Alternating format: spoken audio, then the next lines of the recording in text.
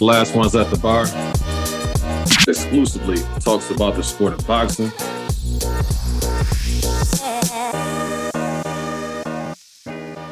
Welcome to Last Ones at the Bar, the baddest boxing podcast, definitely in the Western Hemisphere. Today, we're showing tremendous dedication to the sport that we love and also to our supporters by recording on Easter Sunday. My name is Wilton Henry, a.k.a. the Fight Doctor, and I'm joined by the venerable one, Lavelle Jackson. Lavelle, how you enjoying your Easter weekend, sir?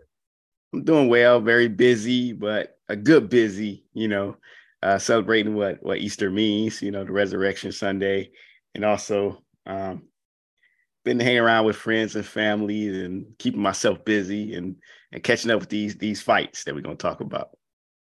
Very busy weekend when it came to boxing, like I said, you had a busy week.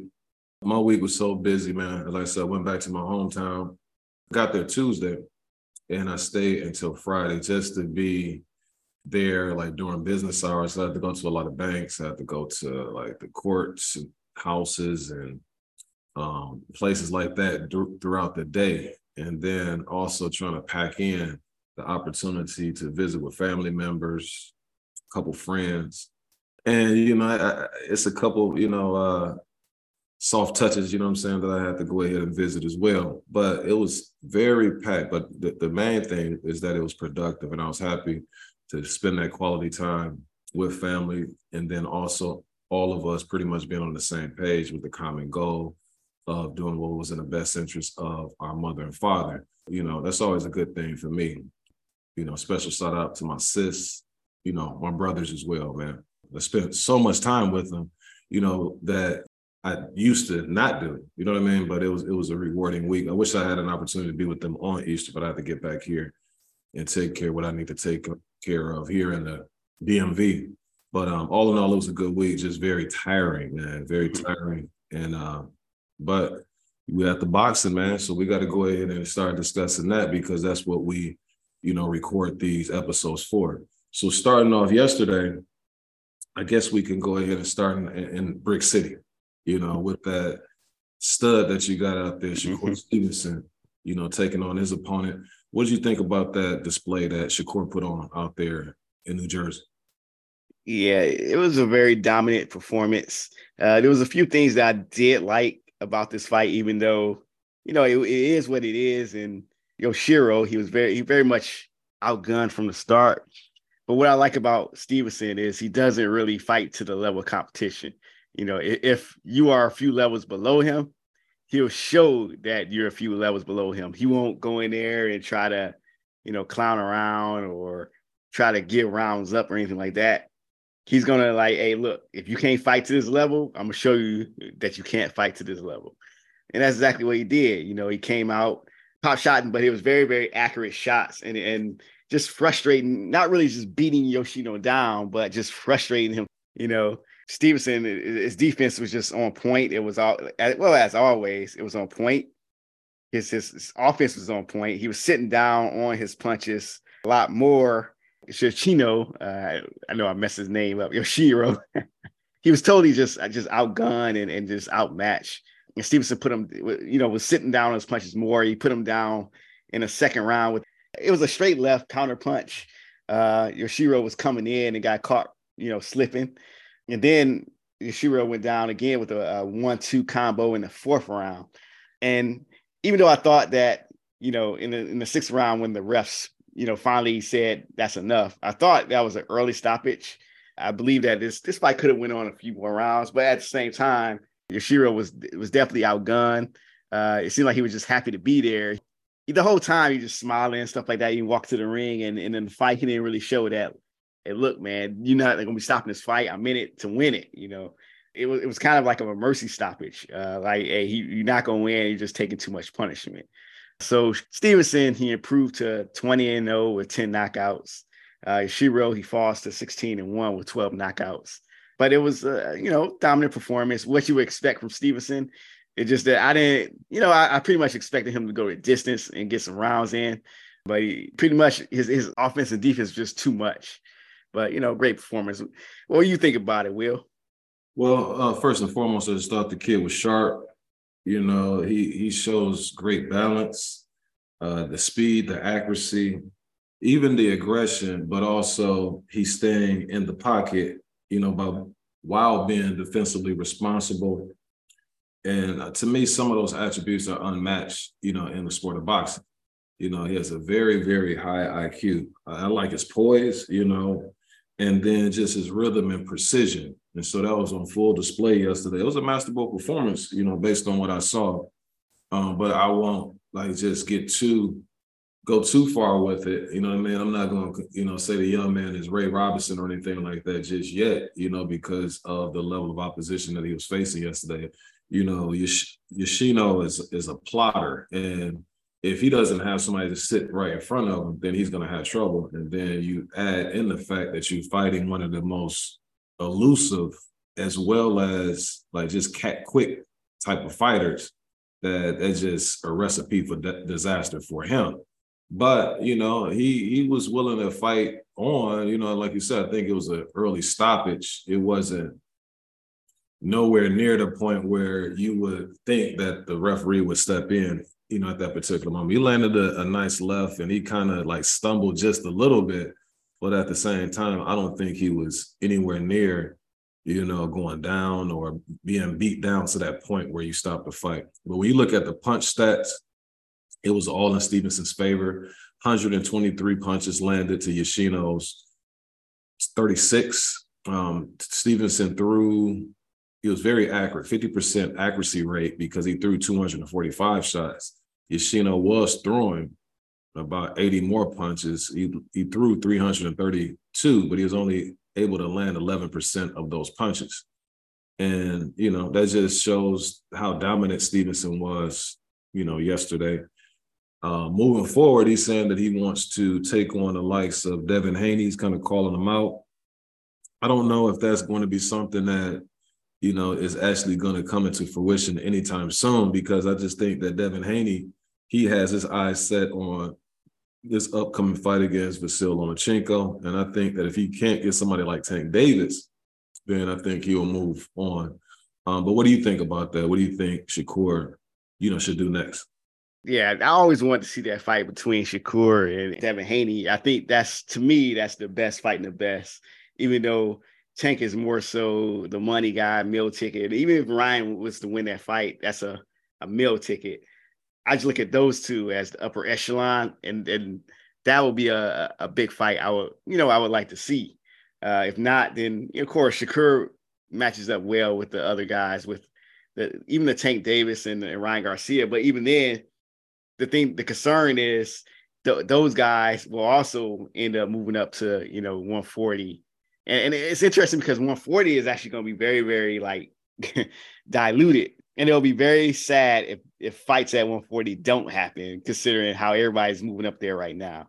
So the only other fight out there for Stevenson that I think will be interesting, if all those guys are moving up and stuff like that, is a fight between him and Frank Martin, because it just brings different dynamics. I also like the fight between him and Isaac Cruz, even though Cruz doesn't really want that fight. That's very telling.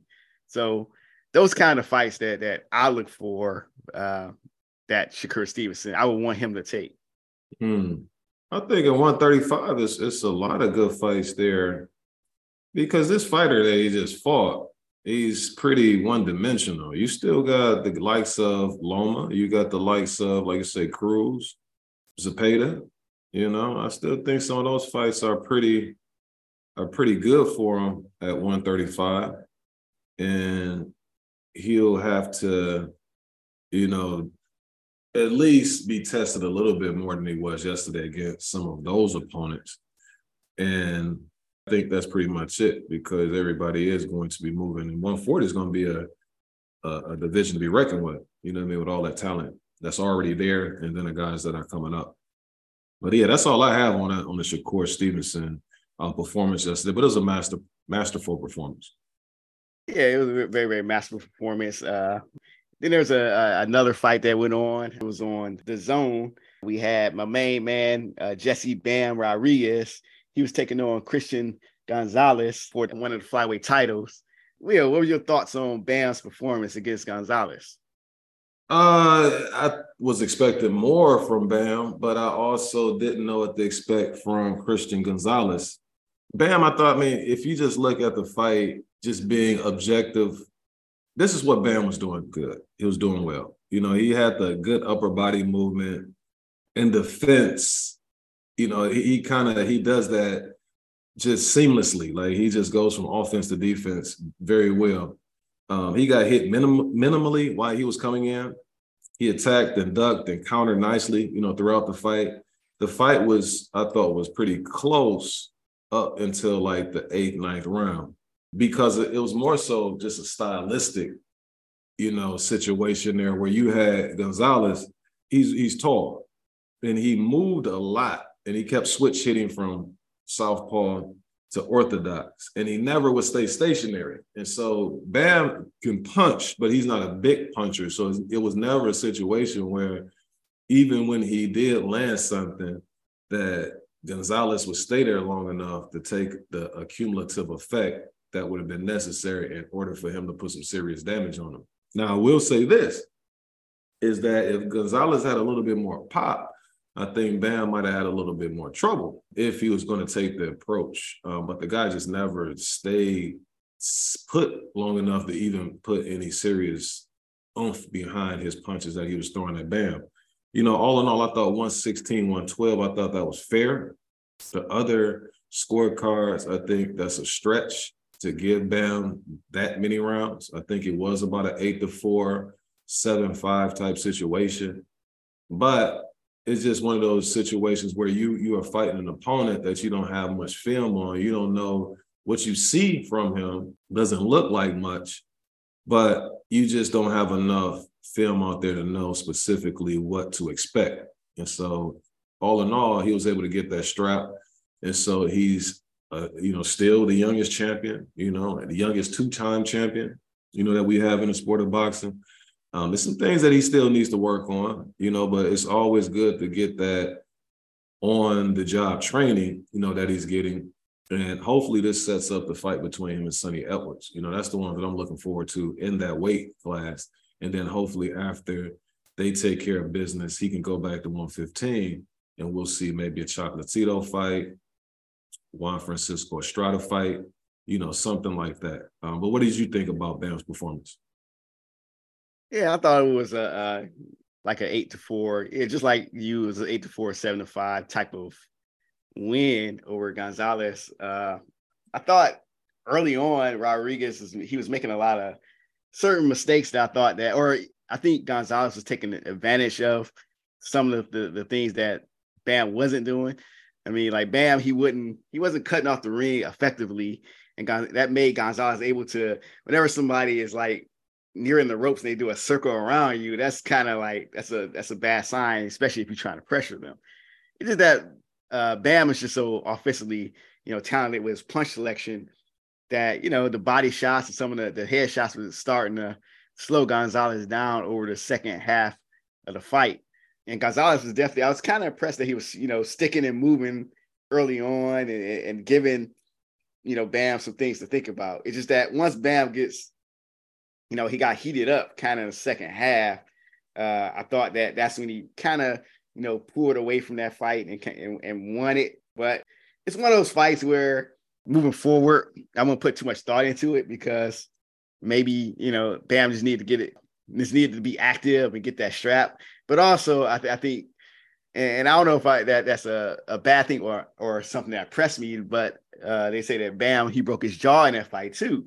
And in the second half of that fight, he was kind of turning up with a broken jaw. So that shows that, you know, the killer instinct is still there. You know, he's not someone that's going to wilt when things get rough. So that portion of it, I'm impressed with because that shows that he can deal with adversity regardless of the, you know, level of competition. Or that might show he has a glass jaw, you know? No, I would say glass jaws. When he get hit, he gets jaw broken, he fall down and get stopped. Yeah. So what he showed me is more so along the lines of when Edison Miranda broke Arthur Abraham's jaw, and Abraham was willing to whip through that. And ever since then, I mean, of course, Abraham never panned out to be the guy they were trying to market him as. But one thing you can't really fault against, you can't really argue against is that dude got some tough set of whiskers, man. I mean, he been in there with everybody taking punches, and even if he lose, he just lose. So with Bam, I think that shows a toughness when your jaw is broken, man, and you're not looking to try to look for a way out, looking for somebody to, oh man, he hit me low, I'm gonna go down and stuff like that. He wasn't doing none of that. He just fought it out and actually upped his game, in the second half of the fight. So that part I was impressed with. Okay. I think it might be a new meaning of glass jaw, No, it won't be like the one other guy we're gonna talk about today. Well, let's go ahead and move on. I think we had the good, we talked about Shakur, Bam, in terms of how we thought that the outcome would be, I would consider that the bad. Now let's get to the ugly. Okay, so you have Sebastian, the Towering Inferno, Fundora, taking on my main man from Albuquerque, Brian Mendoza, in a fight that was going totally one direction until the 7th round came around. What was your thoughts on that fight that took place out there in Carson, California? I was just like, wow. I was shocked because I didn't see it coming, even though I knew it was possible, because Sebastian Fundora, he's always been hittable, and we've all talked about his, lack of his nearsightedness, that he wears these thick glasses when he isn't fighting and squints his eyes a lot when doing interviews without his glasses. So because of that, he was always going to fight within close quarters. Plus, he's so tall and even looking at it yesterday, it's easy to say use your reach, but he's so tall that he has to punch down like at an angle where he doesn't really have a reach advantage because he's punching so far down. Like I was watching that yesterday, and because of that, he hunches over a little bit and opens himself up for certain punches. But also, he likes to favor the hooks and uppercuts and all those inside punches, and that's going to open you up to exactly what he got caught with. Now, the interesting thing about this particular fight is that it was a lot less action than I thought it was going to be throughout the first portion of this fight. They were kind of still trying to, it seemed like they was filling each other out longer than usual and trying to box each other. But Fundora started to actually pick up the pace, I think around the 5th round or something like that, 5th or 6th round. He started to pick up the pace a little bit. And Mendoza seemed like he was slowing down and Fundora was getting the best of him. And when that started happening, sometimes you get overconfident, what have you. But I mean, in this exchange, a particular exchange, Mendoza just caught Fundora slipping and hit him with that left hook that just froze Fundora, just froze into place. He was out. You saw him. It was like he was squished up in pain and he was out at the same time. Then Mendoza followed up with that right hand and just put Fundora straight on his back, man. And it was one of those shots where it was funny because watching it, I rewinded it back a few seconds just to see it again. But in my mind, I was like, is he going to get up from this? I don't think he's going to get up. And then he sat up and I saw that look on his face and he was just like, he just couldn't. And of course he was rocked, but also sometimes he's just so tall. Advantage can be a disadvantage because it's like it take a lot for him to get that, that 6'5" frame back on his feet, back on them legs, man. So he knew it was like, man, that's it, So Mendoza get the KO over Sebastian Fundora. If you haven't seen it, could be, might be in a contender for knockout of the year or even upset of the year. Even though I don't see it as far as much of an upset as other people do, because we always knew that Mendoza got that firepower and Fundora is so hittable. But according to the odds that was predicted for this fight, this is a pretty big upset. So it could go for upset of the year. But Fundora, he falls to 20-1 with 13 knockouts, and Mendoza, he improves to 22-2 with 16 knockouts. But it was a great comeback performance for Brian Mendoza. He talked about, what he wants to do going forward. He mentioned Jamel Charlo, and then possibly a fight with, if Tim Tszyu win, then Tim Tszyu. I mean, it'll be an interesting fight. I think it'll be a pretty good fight, considering that let's say whoever wins that fight between Charlo and Tszyu, that's going to be a rough fight. And if they take on a Mendoza right after that, that's where the intrigue will be, without any tune-ups or anything like that. But props to Mendoza. He came in, he delivered. It's one of those feel-good stories. And even for Fedora, man, I mean, even though going forward it's going to be hard because people know they can just crack him. But, I mean, keep your head up, you know what I'm saying? I mean, it happens. Hey, he was bound to get caught, and he's always going to be one of those action-packed fighters that's vulnerable like that. So, Will, what are your thoughts on the knockout? You think it was knockout a contender for knockout of the year or what?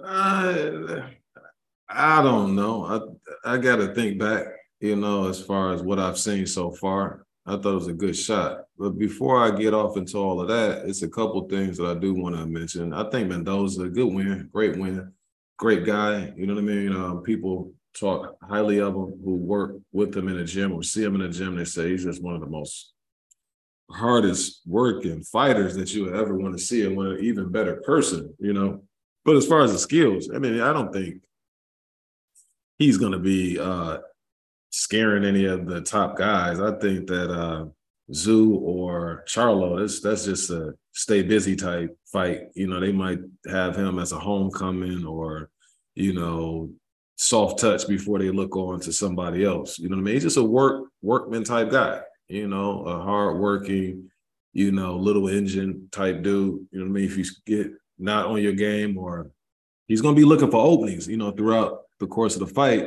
has a little bit of pop, As far as Fedor, I think for him, he looked to me where he got too complacent, where he does the same thing pretty much over and over. And the same thing that you see in all of his fights, that's what he's doing. So a good fighter at some point is going to be able to time him. I thought Mendoza he just missed him. I want to say it was a third round or something like that. Same thing. But it just looked like Fedor just got complacent. And he was just, figuring that, okay, this is how the action is going. And this is how, round by round, I'm winning pretty much all of these rounds. So I'm just going to continue to do this until he either quits or, I'm just going to do this until the end of the fight and move on to the next one. No biggie. But you can't have that mentality. Hopefully for him, his sake is that this is a wake-up call to not be monotonous and to always have your antennas up. And this is the sport of boxing. Anything can happen. My opponent, these are world-class fighters. And they may eventually start timing me. I might have to add a wrinkle or two in my arsenal that I'm not doing, so I'm not so predictable, because that's what everybody's going to try to do. That's what everybody's been trying to do, is just trying to catch him with that shot, because he is open, and he sat up there and tried to throw that long uppercut, and quite obviously a right hand, like that's what people are going to be trying to set you up for. And like I said, I could have sworn that Mendoza just missed him. Is either the third or fourth round, and then he ended up catching him with that same shot in the seventh round. Great performance. It was 60-54 on two scorecards. It was 55-59 on the other, but the scorecards were all academic once he landed that big right hand. And then those 2 and 3 other shots that he landed didn't help his cause, and also falling back and hitting his head on the canvas certainly didn't help the Towering Inferno's causes. When he fell down, I just thought that he didn't know where he was. And it wasn't the fact that, of him he had a difficult time attempting to get up because he's so tall. It's just at that moment, he's like, what the heck happened? You know what I mean? Like, and then he just didn't have his faculties together. And it took about maybe a minute before it was to the point where they were saying, can you get up? And he was like, yeah. And then he ended up getting up after that. But, excellent win. And also, as far as this particular subject is concerned, kudos to Fedor for being such a stand-up person. You know what I mean? He said, you just take it on the chin. You lose some, but he said he's going to come back and even be better, as a result of this defeat. Sometimes a loss is a win. And like I said, for him, for his sake, if he can use this as a tool to make sure that he's always cognizant of the other fighter's ability to adapt and be able to set you up for shots, and that he's leery of that and weary of that and not make himself vulnerable to getting clipped. Anything else you have on that fight? No, if I was Fedora, man, I would invest in some LASIK surgery or something, man. Get that vision fixed, man, so he can do more and see them angles that he be missing. Yeah, that's certainly a good suggestion. You had Akhmadaliev against a gentleman named I want to say his name was Topalis yesterday in an upset. I know I saw the fight, but it wasn't to the point of me being able to like describe what it is I saw. It was a close fight. I thought that it could have went either way. I was surprised that they went with the challenger, but he upset, Akhmadaliev. And so he's in prime position to, face either Stephen Fulton or Inoue, whoever comes out of that. So he's the new champ. As a matter of fact, he has 2 of those belts. He collected 2 belts from Akhmadaliev yesterday. So that was an impressive performance on the undercard of the Fundora Mendoza fight. Jared Anderson, he was in action against George Arias. Vel, did you see that one? And if so, what did you think about the new Big Baby, the younger Big Baby, not the original? Yeah, okay. So Jared Anderson, he took on George Arias. Anderson, when he goes straight back, he still need to work on that, man. He be moving straight back and be open for those shots right in that line. Just looking for a straight right hand, just open for it. And I think that's going to be something that's going to bite him in the butt, considering, his ambitions. But we'll get into that. But so he took on George Arias. It wasn't much going on except, Anderson just did what he, normally does, put the beat down on Arias, had Arias hurt in the 3rd round. It was interesting. It's funny because Arias was just getting hurt, man, smiling and doing all this other stuff, but he was stumbling to his corner. The corner was having a conversation, trying to talk him into they were trying to talk through to him like we stopping the fight. And at least he showed me something that I wish that Yoshiro would have showed, that he was like, I heard him say no when they said we stopping this fight. He was like, no. And he definitely wasn't going to win that fight. It wasn't going to end right for him unless Arias was going to do something drastic, like be able to throw a right hand at Anderson going backwards while Anderson is moving backwards. Because I think Anderson is just open for that. So Anderson, he improves to 14-0, all knockouts. Arias is 18-1 with 7 knockouts. Now Anderson is, he's calling out any and everybody. He wants the best of the best. Personally, I think he should step it up a level, but also don't get too ambitious. Like, you want to fight the Dillian Whites, I wouldn't even mind him against a Joe Joyce, someone like that. But you talking put him in there with somebody like Deontay Wilder. Wilder is going to hit him with that right hand, that same right hand going backwards. He's going to put Anderson to sleep. So I do think Jared Anderson, he shows a lot of promise. One thing I do like about him, I can't say enough, he's always in shape as a heavyweight. A lot of heavyweights, they don't have great stamina, nor do they, they come in looking like they then drank a keg of beer. Anderson, a young guy, always in shape and always looking to be his best. You can tell that he's a student of the game. So the future is bright if he wants it, if he wants to work on some things. But great win for him. Not too much to talk about considering his opponent. And maybe, you know what? A great fight between him and the other Big Baby versus Big Baby. Winner get the name, that'll be a good fight for him. So what were your thoughts, Will? I really don't. I think that the fight card really, to be honest with you, I thought it sucked. You know what I mean? That dude he was fighting. If listeners, go ahead, close your ears for a second. I'm going to say this real quick. He was fighting against a fake-ass Mike Tyson. You know what I'm saying? Dude bouncing around. Don't have any power, though. You know what I'm saying? He get hit. He looked like looked silly. You know what I'm saying? Like, he looked like a... Wait. You be talking Mike Tyson without power in 88 or Mike Tyson without power in 2005? I'm just saying that dude looked like the way he was moving around like he was Mike Tyson, but he don't have any power. It was weird. It was weird. Hey, I'm not gonna let you disrespect Mike Tyson like that, man. Mike Tyson didn't have power Mike Tyson the 80s would still have great defense. Maybe I'm not being clear. I'm saying that guy who he was fighting, whatever his name was, whoever Big Baby was fighting yesterday, optically, visually, he looked like Mike Tyson, the way he was moving around. But the guy he was fighting didn't have any power. So he's moving around like Mike Tyson minus the power. So it's not a reflection on Mike Tyson. It's that scrub he was fighting yesterday that they had him in the ring with. And so that's what I'm saying. I'm constantly seeing him against guys like that. And is he the goods or not? You know what I'm saying? Give me some more, a little bit better than that. Like, I don't even know where they're getting these dudes from. It's like, so I don't necessarily, I can't really judge him as I still see flaws. I'm like, okay, this dude can get hit, he can get touched, but I see skill there. But again, I won't know until they match him against somebody that's a little bit stiffer. You know, this show that you keep putting on, you know, I'm not impressed. You know what I'm saying? You know, keep showing me these dudes that he's fighting that he can just pummel on, and eventually, you know, he's gonna get him out of there.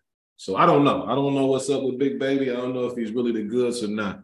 But hopefully they step up his level of competition, which leads me to the next fight. That's what I'm saying. Like, this fight card sucks. Hey, what about him versus a Frank Sanchez?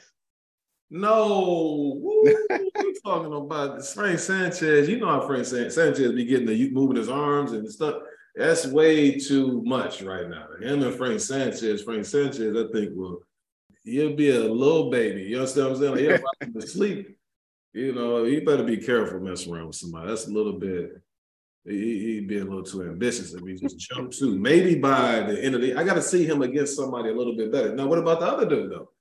That, remember, he beat? Yeah.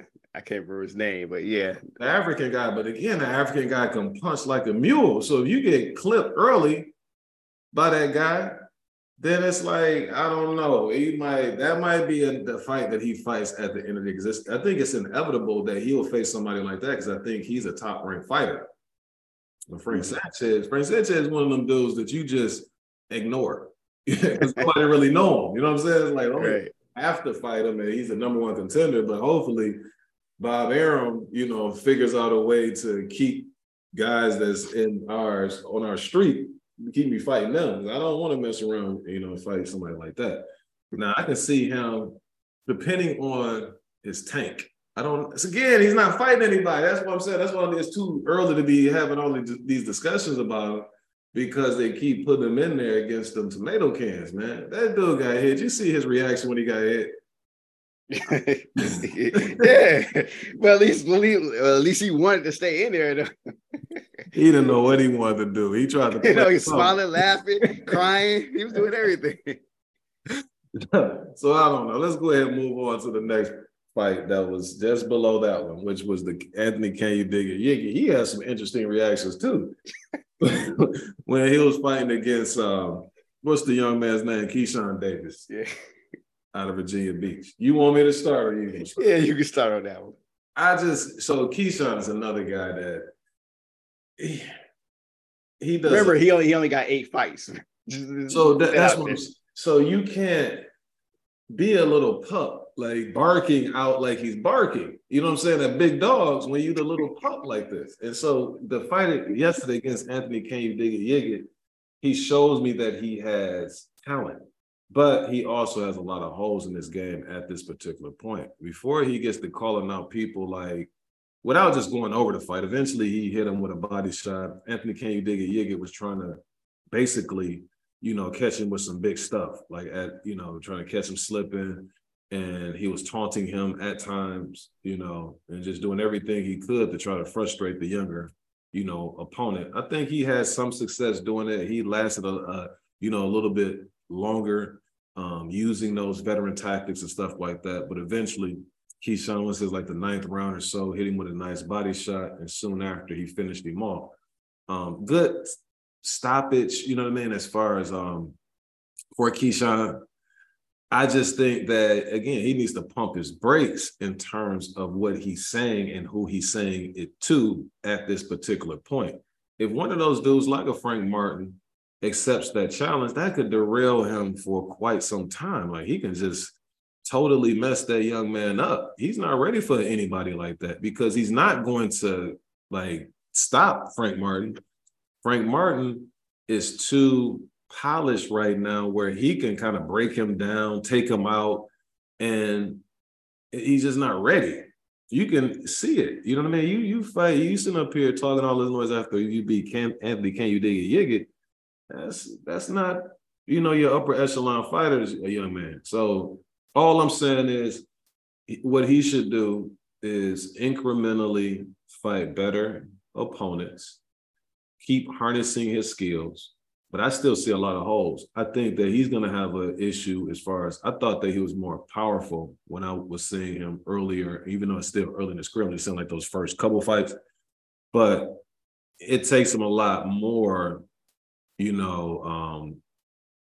more energy to kind of hurt guys that he's facing now than it did before, which is normal, but I'm just saying it's not like he's just a huge puncher. I'm saying that to say that eventually if he keeps stepping up, will he be able to deter some of those guys and stop them, kind of have them a little bit more hesitant to just go all out and pressure him and eventually wear him down and take him out? I don't know. He's getting some good work with Bud and all of those guys. But sometimes that's just one thing that you in there with one of the top fighters in the world, but that don't necessarily mean that you have the capabilities of being able to perform, at the elite level just because you're working with those guys. You know what I'm saying? But we'll see. All I'm saying is just pump your brakes as far as who you calling out at this particular point in your career. But what did you see yesterday? Hey, I don't have no problem with him calling people. Hey, I mean, he does have 8 fights, and it really he does need to grow, but you never know. I mean, I remember when Lomachenko lost to Salido. There you go. He's on some Lomachenko. That dude ain't nowhere near no Lomachenko. I'm saying he fought Gary Russell in his 3rd fight. But so Keyshawn had 2 gold medals in the Olympics. Keyshawn's Olympian? No, he's not. He had 2 gold medals, but I think he was Olympian. Yeah. That's different than being the most decorated amateur of all time. 400 wins. Did he have a loss in an amateur? Yeah, he did have a loss. But I don't think Lomachenko is the most decorated amateur of all time. But that's a heck of a record. It is, though. It is. I'm not saying that he is. It could be. He could have been fighting his brother 20 times. I don't know. I'm just saying with that record being a 2-time gold medalist, having 400 wins with very few losses. Yeah. That's not him. Yeah. That's not exactly Keyshawn Davis. But you know what? You're right. He should pump his brake. But I'm all for if you want to smoke. You know what I'm saying? Keyshawn Lubin. That's what he's going to do. Nah. Yeah, that's a good comparison on what could go wrong. Yes, because Lubin could have grown a lot more. I don't think he was ready for. He was Jermell Charlo at that time. Mm-hmm. And that did derail his career because he never really got his confidence back from that. He never really got his mojo back after that. So it's the same thing we said before. Remember, Mama used to say, "Take your time, young man." Hey man, I missed out on what was that? The Wilton Riley, Bam Rodriguez, the New Jack Swing. Oh yeah, Bam. Oh, yeah. I got you. Okay. So for the fight itself, I mean, considering where Yiga is not just some impressive fighter or anything like that, but someone with eight fights, I think that's along the levels or above the level you will want somebody like Davis fighting at.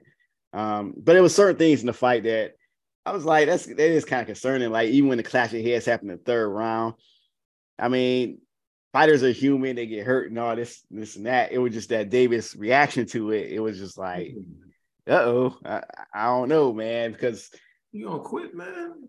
Yeah, things like this happen in fights. You know what I'm saying? And sometimes you gotta, brush it off and say, "Hey, go on." And it wasn't like he was in a fight that was matched where if you got in the headbutt that, man, you need to have your antennas up because you might get cracked.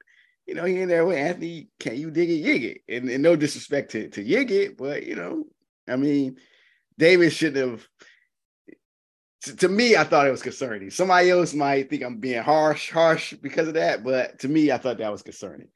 But I thought that, you know, did pretty good, you know, throughout the rest of the fight. With the work on Yigit, I think it was around in the 9th round, that's when the ref decided to save Yigit from further punishment.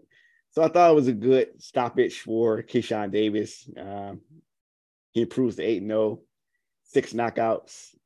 Anthony, can you dig it, Yigit, 26-3-1 with 10 knockouts. Yigit been stopped by Rolando Romero and now Keyshawn Davis. So I know it's your favorite fighter, Will, but I don't know where he goes from here.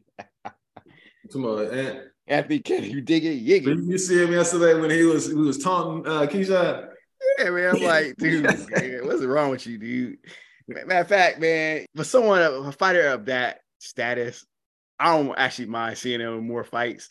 He just need to do one thing for me. He need to come out to Can you dig it? Yeah, come out to that, and then come out to the Booker T's theme music, man. Can you dig it, sucker? Mm-hmm. Like, you need to come out to that. The Warriors theme. Can you dig it? You know, speaking of what you saw in the 3rd round with the headbutt and Keyshawn's reaction to it, that's what some say. Some people say in the gym he quits. Like they've seen him quit inside the gym. That response that he gave yesterday leads credence to those stories. Like the way he responded to just getting headbutted. Now, I know that hurts, but at the same time, as a fighter, you wouldn't expect a fighter to respond like that when you go through certain adversity. It's like, okay, you take your time, but you go over there doing way too much, young man.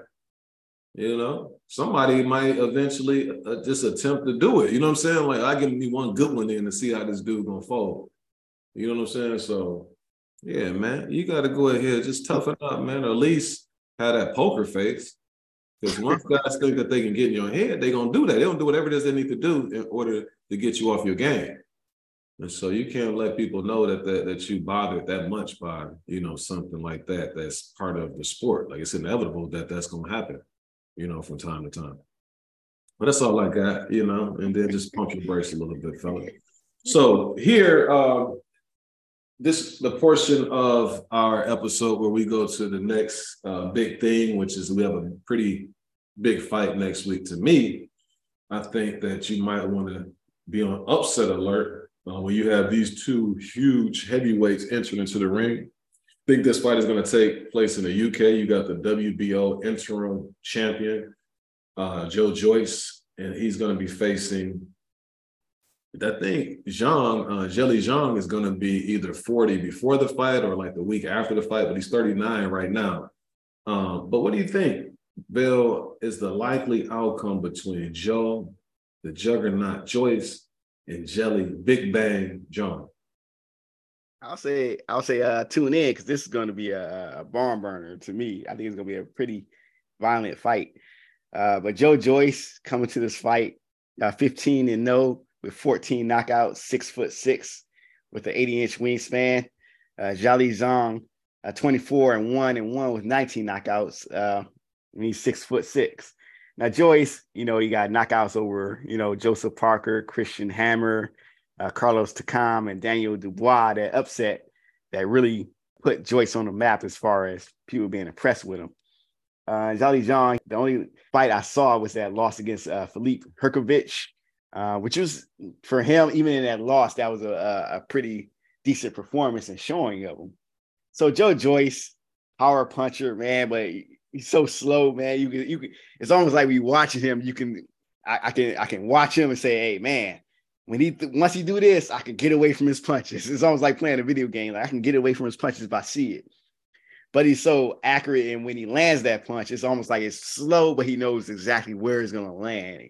It's like he knows where your body is going to be, where the head is going to be, and he always lands those shots.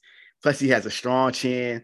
That dude is like Jason Voorhees, man. Like, it's like he's gonna keep coming, and even though he's slow, his stamina is good enough that he's not gonna slow down. So eventually he's gonna catch you, you know. So he's like, Jason Voorhees of the Terminator.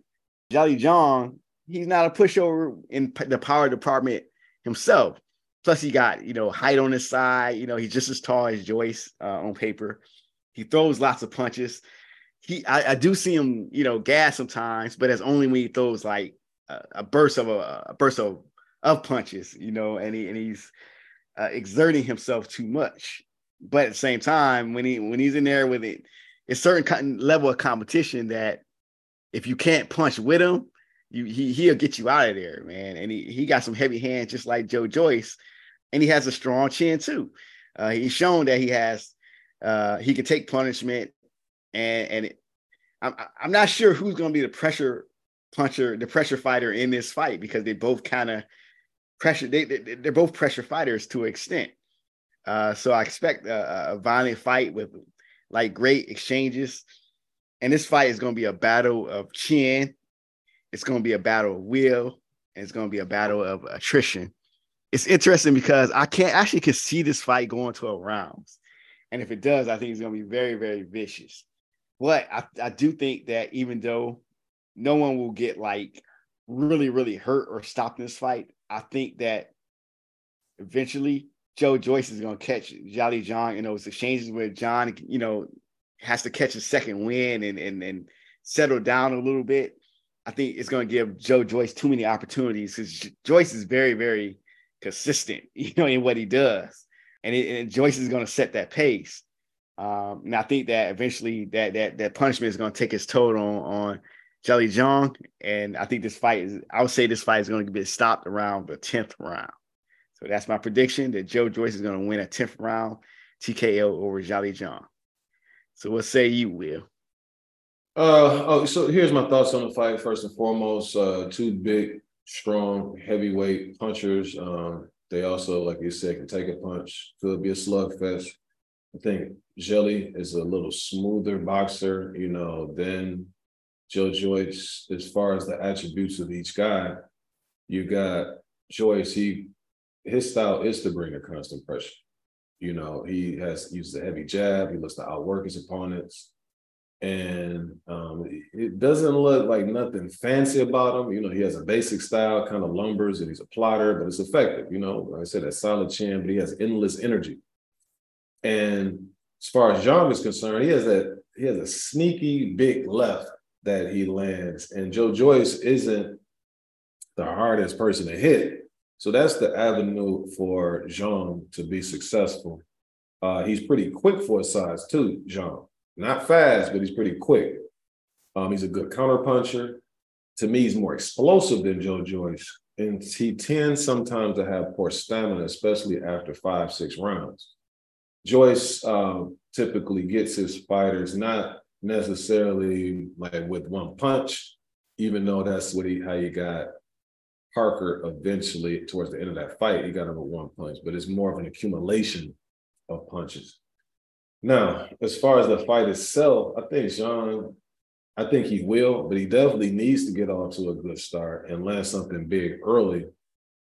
Just so, the kind of stymie a little bit of that pressure that Joyce brings. If he's able to, land something big, that'll kind of, slow him down, make him a little bit more apprehensive. I also think you're going to see, this is going to be a serious test to Joe Joyce's chin, because he gets hit flush almost against everybody. He did a better job against Dubois. So I can also see him taking that approach, especially early, because he can box a little bit. And if it's just a big left that he's worried about, maybe he's able to take that away early if he plays that game. That would be a great strategy. If I was him, that's what I would do. But I think the way he fights, typically, Jean will get off to a good start, kind of test his chin to see if he really has that granite chin. And again, that's the way he could pull off the upset. If that power, especially rounds 1 through 5, every time I see John fight somebody, he hurts him. And I've never seen him fight. Even the Jerry Forrest fight, which was a draw, he was hurting the mess out of Jerry Forrest, but then he ended up getting tired. Now, in that situation, they found out that he was dehydrated and he kind of corrected the problem. Didn't look as fatigued against Herkovich as he did in the fight against Forrest, but he still had, there were times when both of those guys, one guy would take one round, then the other guy would take the other round. Sometimes he looked dead tired. You can't be in those situations like that against Joe Joyce because that's what Joe Joyce is looking for. So for me, even though Zhang is a live dog, I can't bet in his favor at this stage, mainly because of his age. He's basically 40 years old. And he's fighting somebody who's shown very great durability and stamina. And he's basically 3 years younger and who's had a better resume up to this point. But so I think when it's all said and done, the mental and physical pressure of Joyce will lead him to a 9th round TKO victory over Jelly Big Bang Zhang. Do you have any other thoughts on that fight that's going to take place next week in the UK? No, sir. Just can't wait to see this one. Yeah, that's a goodie right there, man. And just like you had Fedor, he didn't necessarily have to take that fight, that kind of a tough fight against Mendoza. And then also you had Zhu, who took the tough fight against Harrison. You have to commend those guys who keep taking on tough challenges when they don't have to. So that's the thing about Eddie Hearn. Is Eddie Hearn with, and I think he fights on the zone, I believe. He may not. Whoever that is, they don't have to do this. And I wouldn't, like, out of all of the guys that he can face, he's going against Jelly Zhang. Like, that says a lot about what they think about Joe Joyce as well. So shout out to the Juggernaut, and may the best man win. Now, this is the portion of the show where we go to our news, right? So we got some big news this week. Now, to me, this is old stuff because I saw this about a month ago when they were saying that these guys were in negotiations and the fight looked like it was going to take place on June 17th. But this is what we want to discuss is the Spence versus Crawford fight. Like I just said, reportedly is going to take place on June 17th. Could be announced at the Tank Davis-Ryan Garcia fight. If this is the case, are the fighters forgiven for the past events? Absolutely not. They should put this on a contract. This is how they go. This is how Errol Spence and Terrence Crawford can be forgiven for what they put us through. Of course, they have to be in the ring because getting the fight signed doesn't mean much these days. But knowing them both, I don't think they're the types that will, fake an injury or anything like that. If they're training for a fight, that fight is most likely is going to happen. But they will have to get in the ring, and they will have to be a classic fight. I mean, a classic fight. We waited so long for this. This is a fight that, as boxing fans, that we get up for, we root for. When we talk to casual fans, we say this is the one-on-ones we want to see. But also, if it's not a classic fight, let's say, one don't live up to the expectation, then the other one has to. The other one has to live up to their part of the bargain. Like, let's say one of them, is 60% or 65%, or they're just not performing up to par. I would want the other one to take it to them, dominate them, or stop them. And this is why, because look, it's enough. It's bad blood in this fight. They both are high level fighters. They waited this long. It's like, look, this is the fight we want to see. We don't want to see this is not a Bernard Hopkins and Winky Wright type of fight. You know what I'm saying? This is upper echelon. So they'll be forgiven from me if it's a classic fight where it's like a lot going on in this fight as far as skill, will, power, speed, violence, all those things. A story, just like a Hagler Hearns or a Leonard Hearns or a Leonard Duran, those type of fights. This is the fight of that type of magnitude. So it should play out that well. Again, the other guy has to be 100%, has to be like really, really putting on a dominating performance. So that's the only way those guys would be forgiven from me, if this fight happened, because it's still a big if. Normally when these news come out, I'm like about to fall out my chair, but we've been through this for like a couple of years now. The only good thing about this fight is the good thing in the negotiation is there were fights being discussed for both of the guys. Errol Spence was supposed to take on Keith Thurman. And actually, when they were talking about this earlier this year, it was supposed to happen, this month. So far, Keith Thurman, you haven't heard anything from him. They've been quiet about it. And if you know Keith Thurman, he's the type of guy who loves to talk. So him being quiet is a telling sign. And then with Terrence Crawford, there was talks about him facing Alexis Rocha, which none of us, really were in a rush to see that. And of course, if you want to listen to me kind of put it on Terrence Crawford, you can go back and listen to that too. But also Rocha, he has a fight coming up with Anthony Young on May 27th. So he's kind of out of the way right now. So the stage is set. The only thing that can mess this fight up is if one of these guys mess it up, or the promoter of one of these guys mess it up, So it's a good sign, but this is what I want to see. This is my contract on this podcast.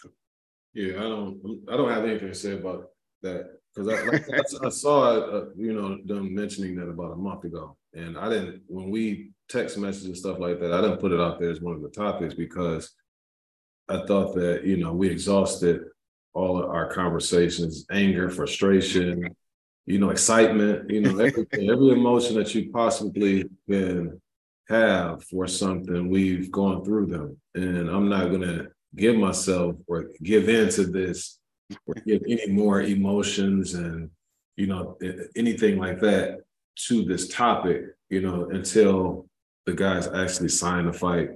And then I'll be able to have discussions about, oh, okay, in the press conference, so-and-so said this, their body language is suggesting that, so-and-so looks like he's not, properly hydrated, things that would be about the actual fight itself, no longer the anticipation of this event, because, as they say, fool me once, shame on you, fool me twice, shame on me. And I will be fooled about 6 or 7 times at this point, and I don't consider myself an idiot.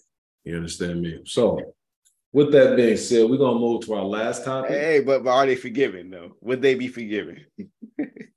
Would they be forgiven? Yes. No. I say no because of the fact that display to me of what Crawford was doing when he went live and all of the stuff that he was saying. Like I say, if you just be honest, anybody who knows me knows that that's the only thing that bothers me. Like, you can do whatever it is that you want to do, but when there's a sense to me that you're not being truthful, you're not being forthright, that's when I have a problem with you.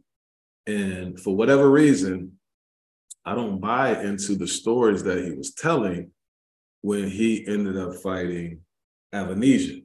He could have had the same fight without that story that he was telling. And, all the things that he was saying, they just didn't add up. Because again, if he just said, I got this opportunity, to fight this guy, they're giving me, this money, they're taking too long.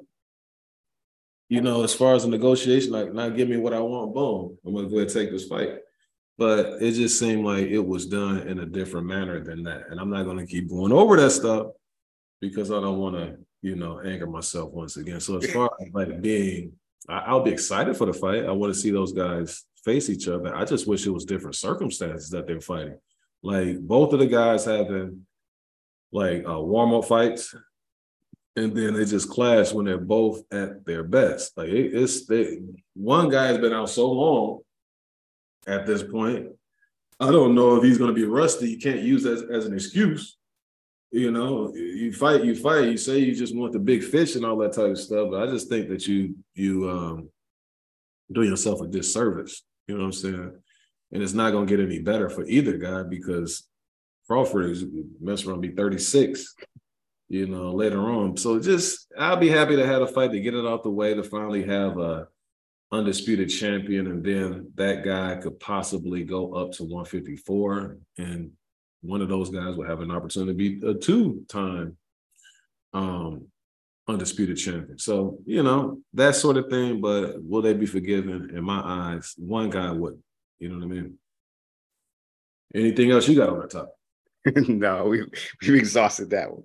All right. So our last topic of the day is going to be my main man, Puerto Rican sensation, Edgar Berlanga.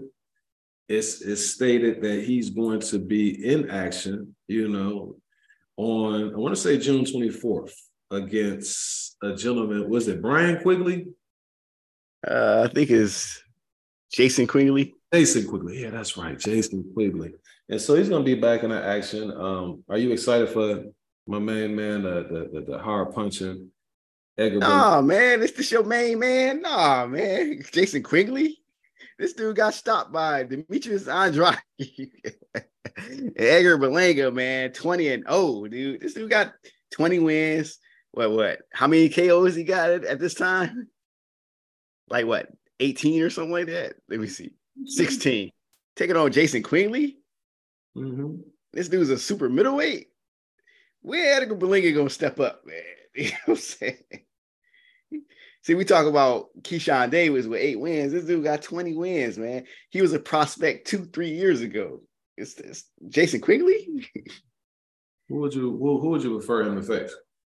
Man, that dude better. Hey, maybe I'm a harsh guy. I'll say that up front. But that dude, put that dude in there. You better put that dude in there with David Morrell or somebody.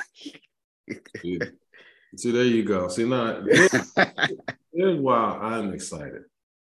Is because, see, you have guys, people are in different situations. Now, if I really bought into Edgar Berlanga and I'm thinking that he has the potential of being a real legitimate pound for pound caliber type of fighter, then yeah, this right here, you don't want to put him in there. You want to step your game up.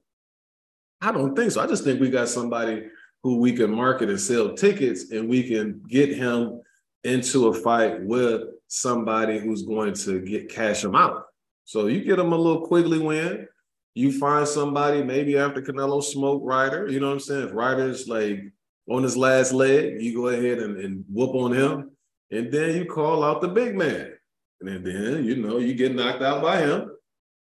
But you have went to the mountaintop and you cashed out. You got you a nice payday, where the fight against Canelo will be like you fought 5 fights or 6 fights because it's that lucrative.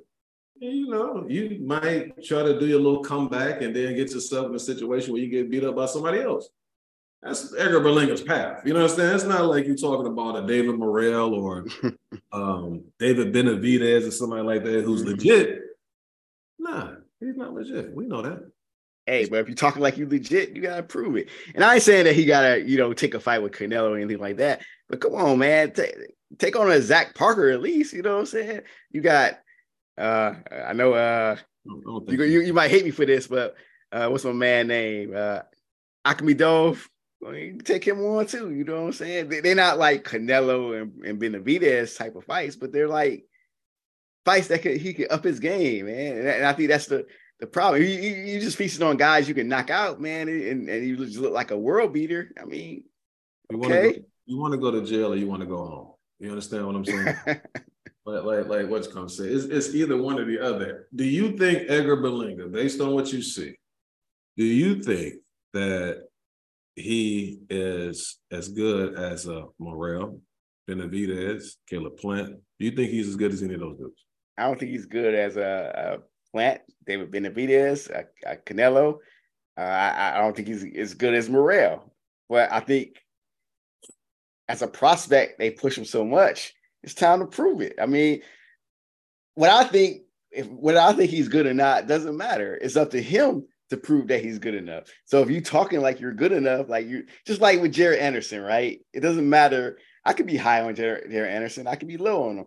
But if Jared Anderson says, "Hey, look, I want all the guys. I'm this good," prove that. Don't just talk it, walk it. You know what I'm saying? With Jared Anderson, has Jared Anderson ever headlined? Does Jared Anderson? No.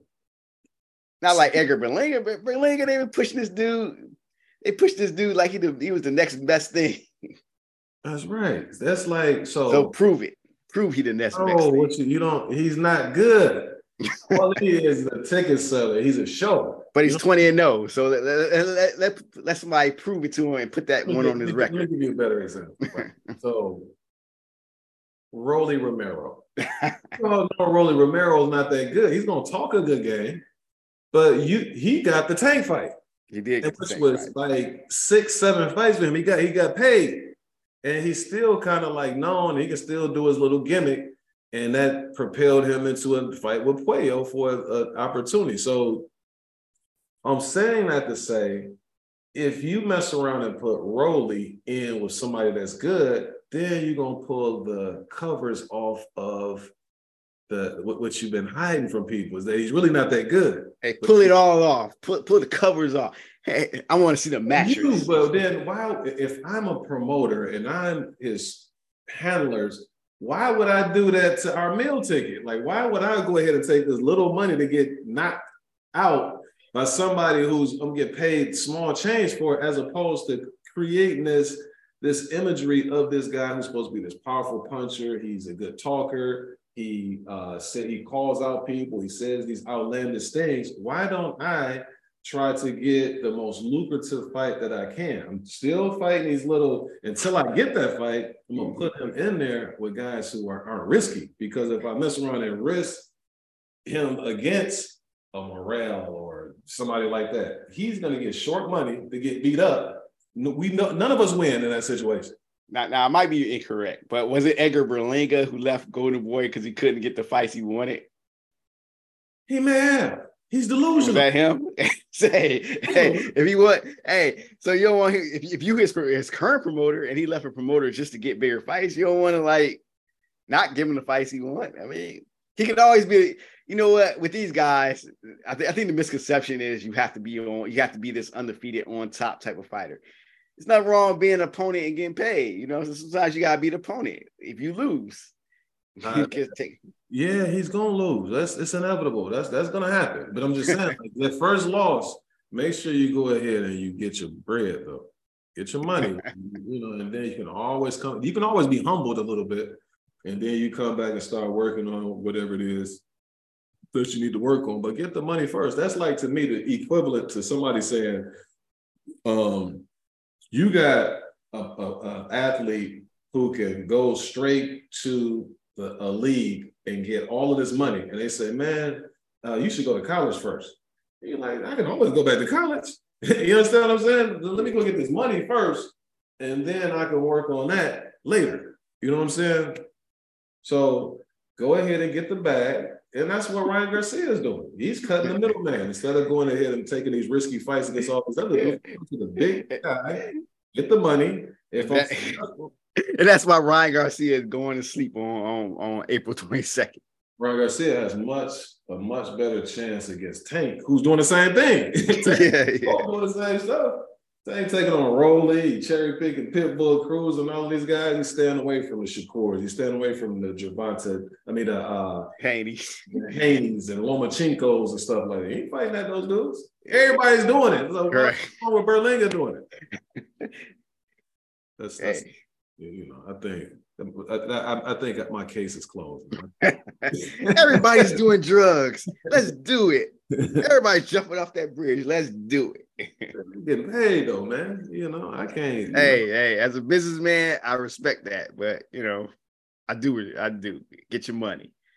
But you know what? I mean, be good, be great at what you do too. Yeah, some guys, and again, it's the path. Like, some people can't do it because they don't have that popularity.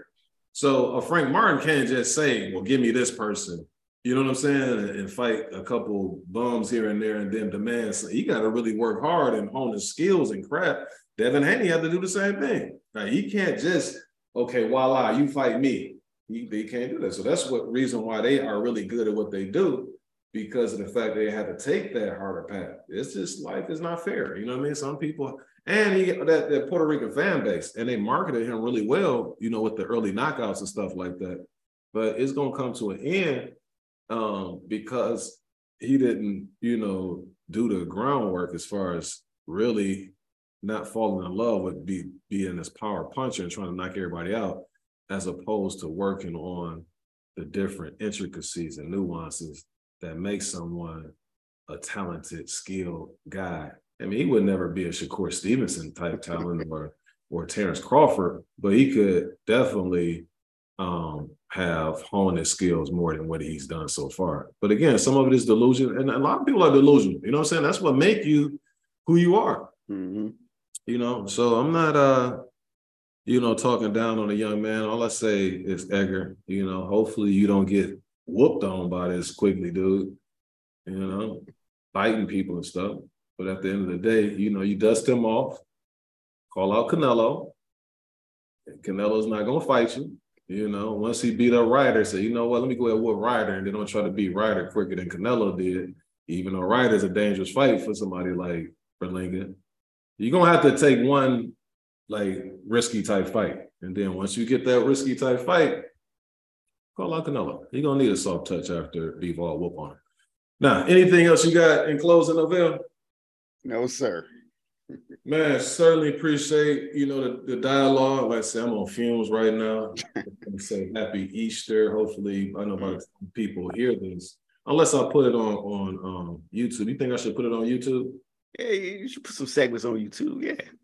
Segments, not the whole. Yeah. You put the whole, hey, don't matter to me, man. If I have time, sometimes if I got a whole bunch of things in my car, man, I come back, I need a battery. You know what I'm saying?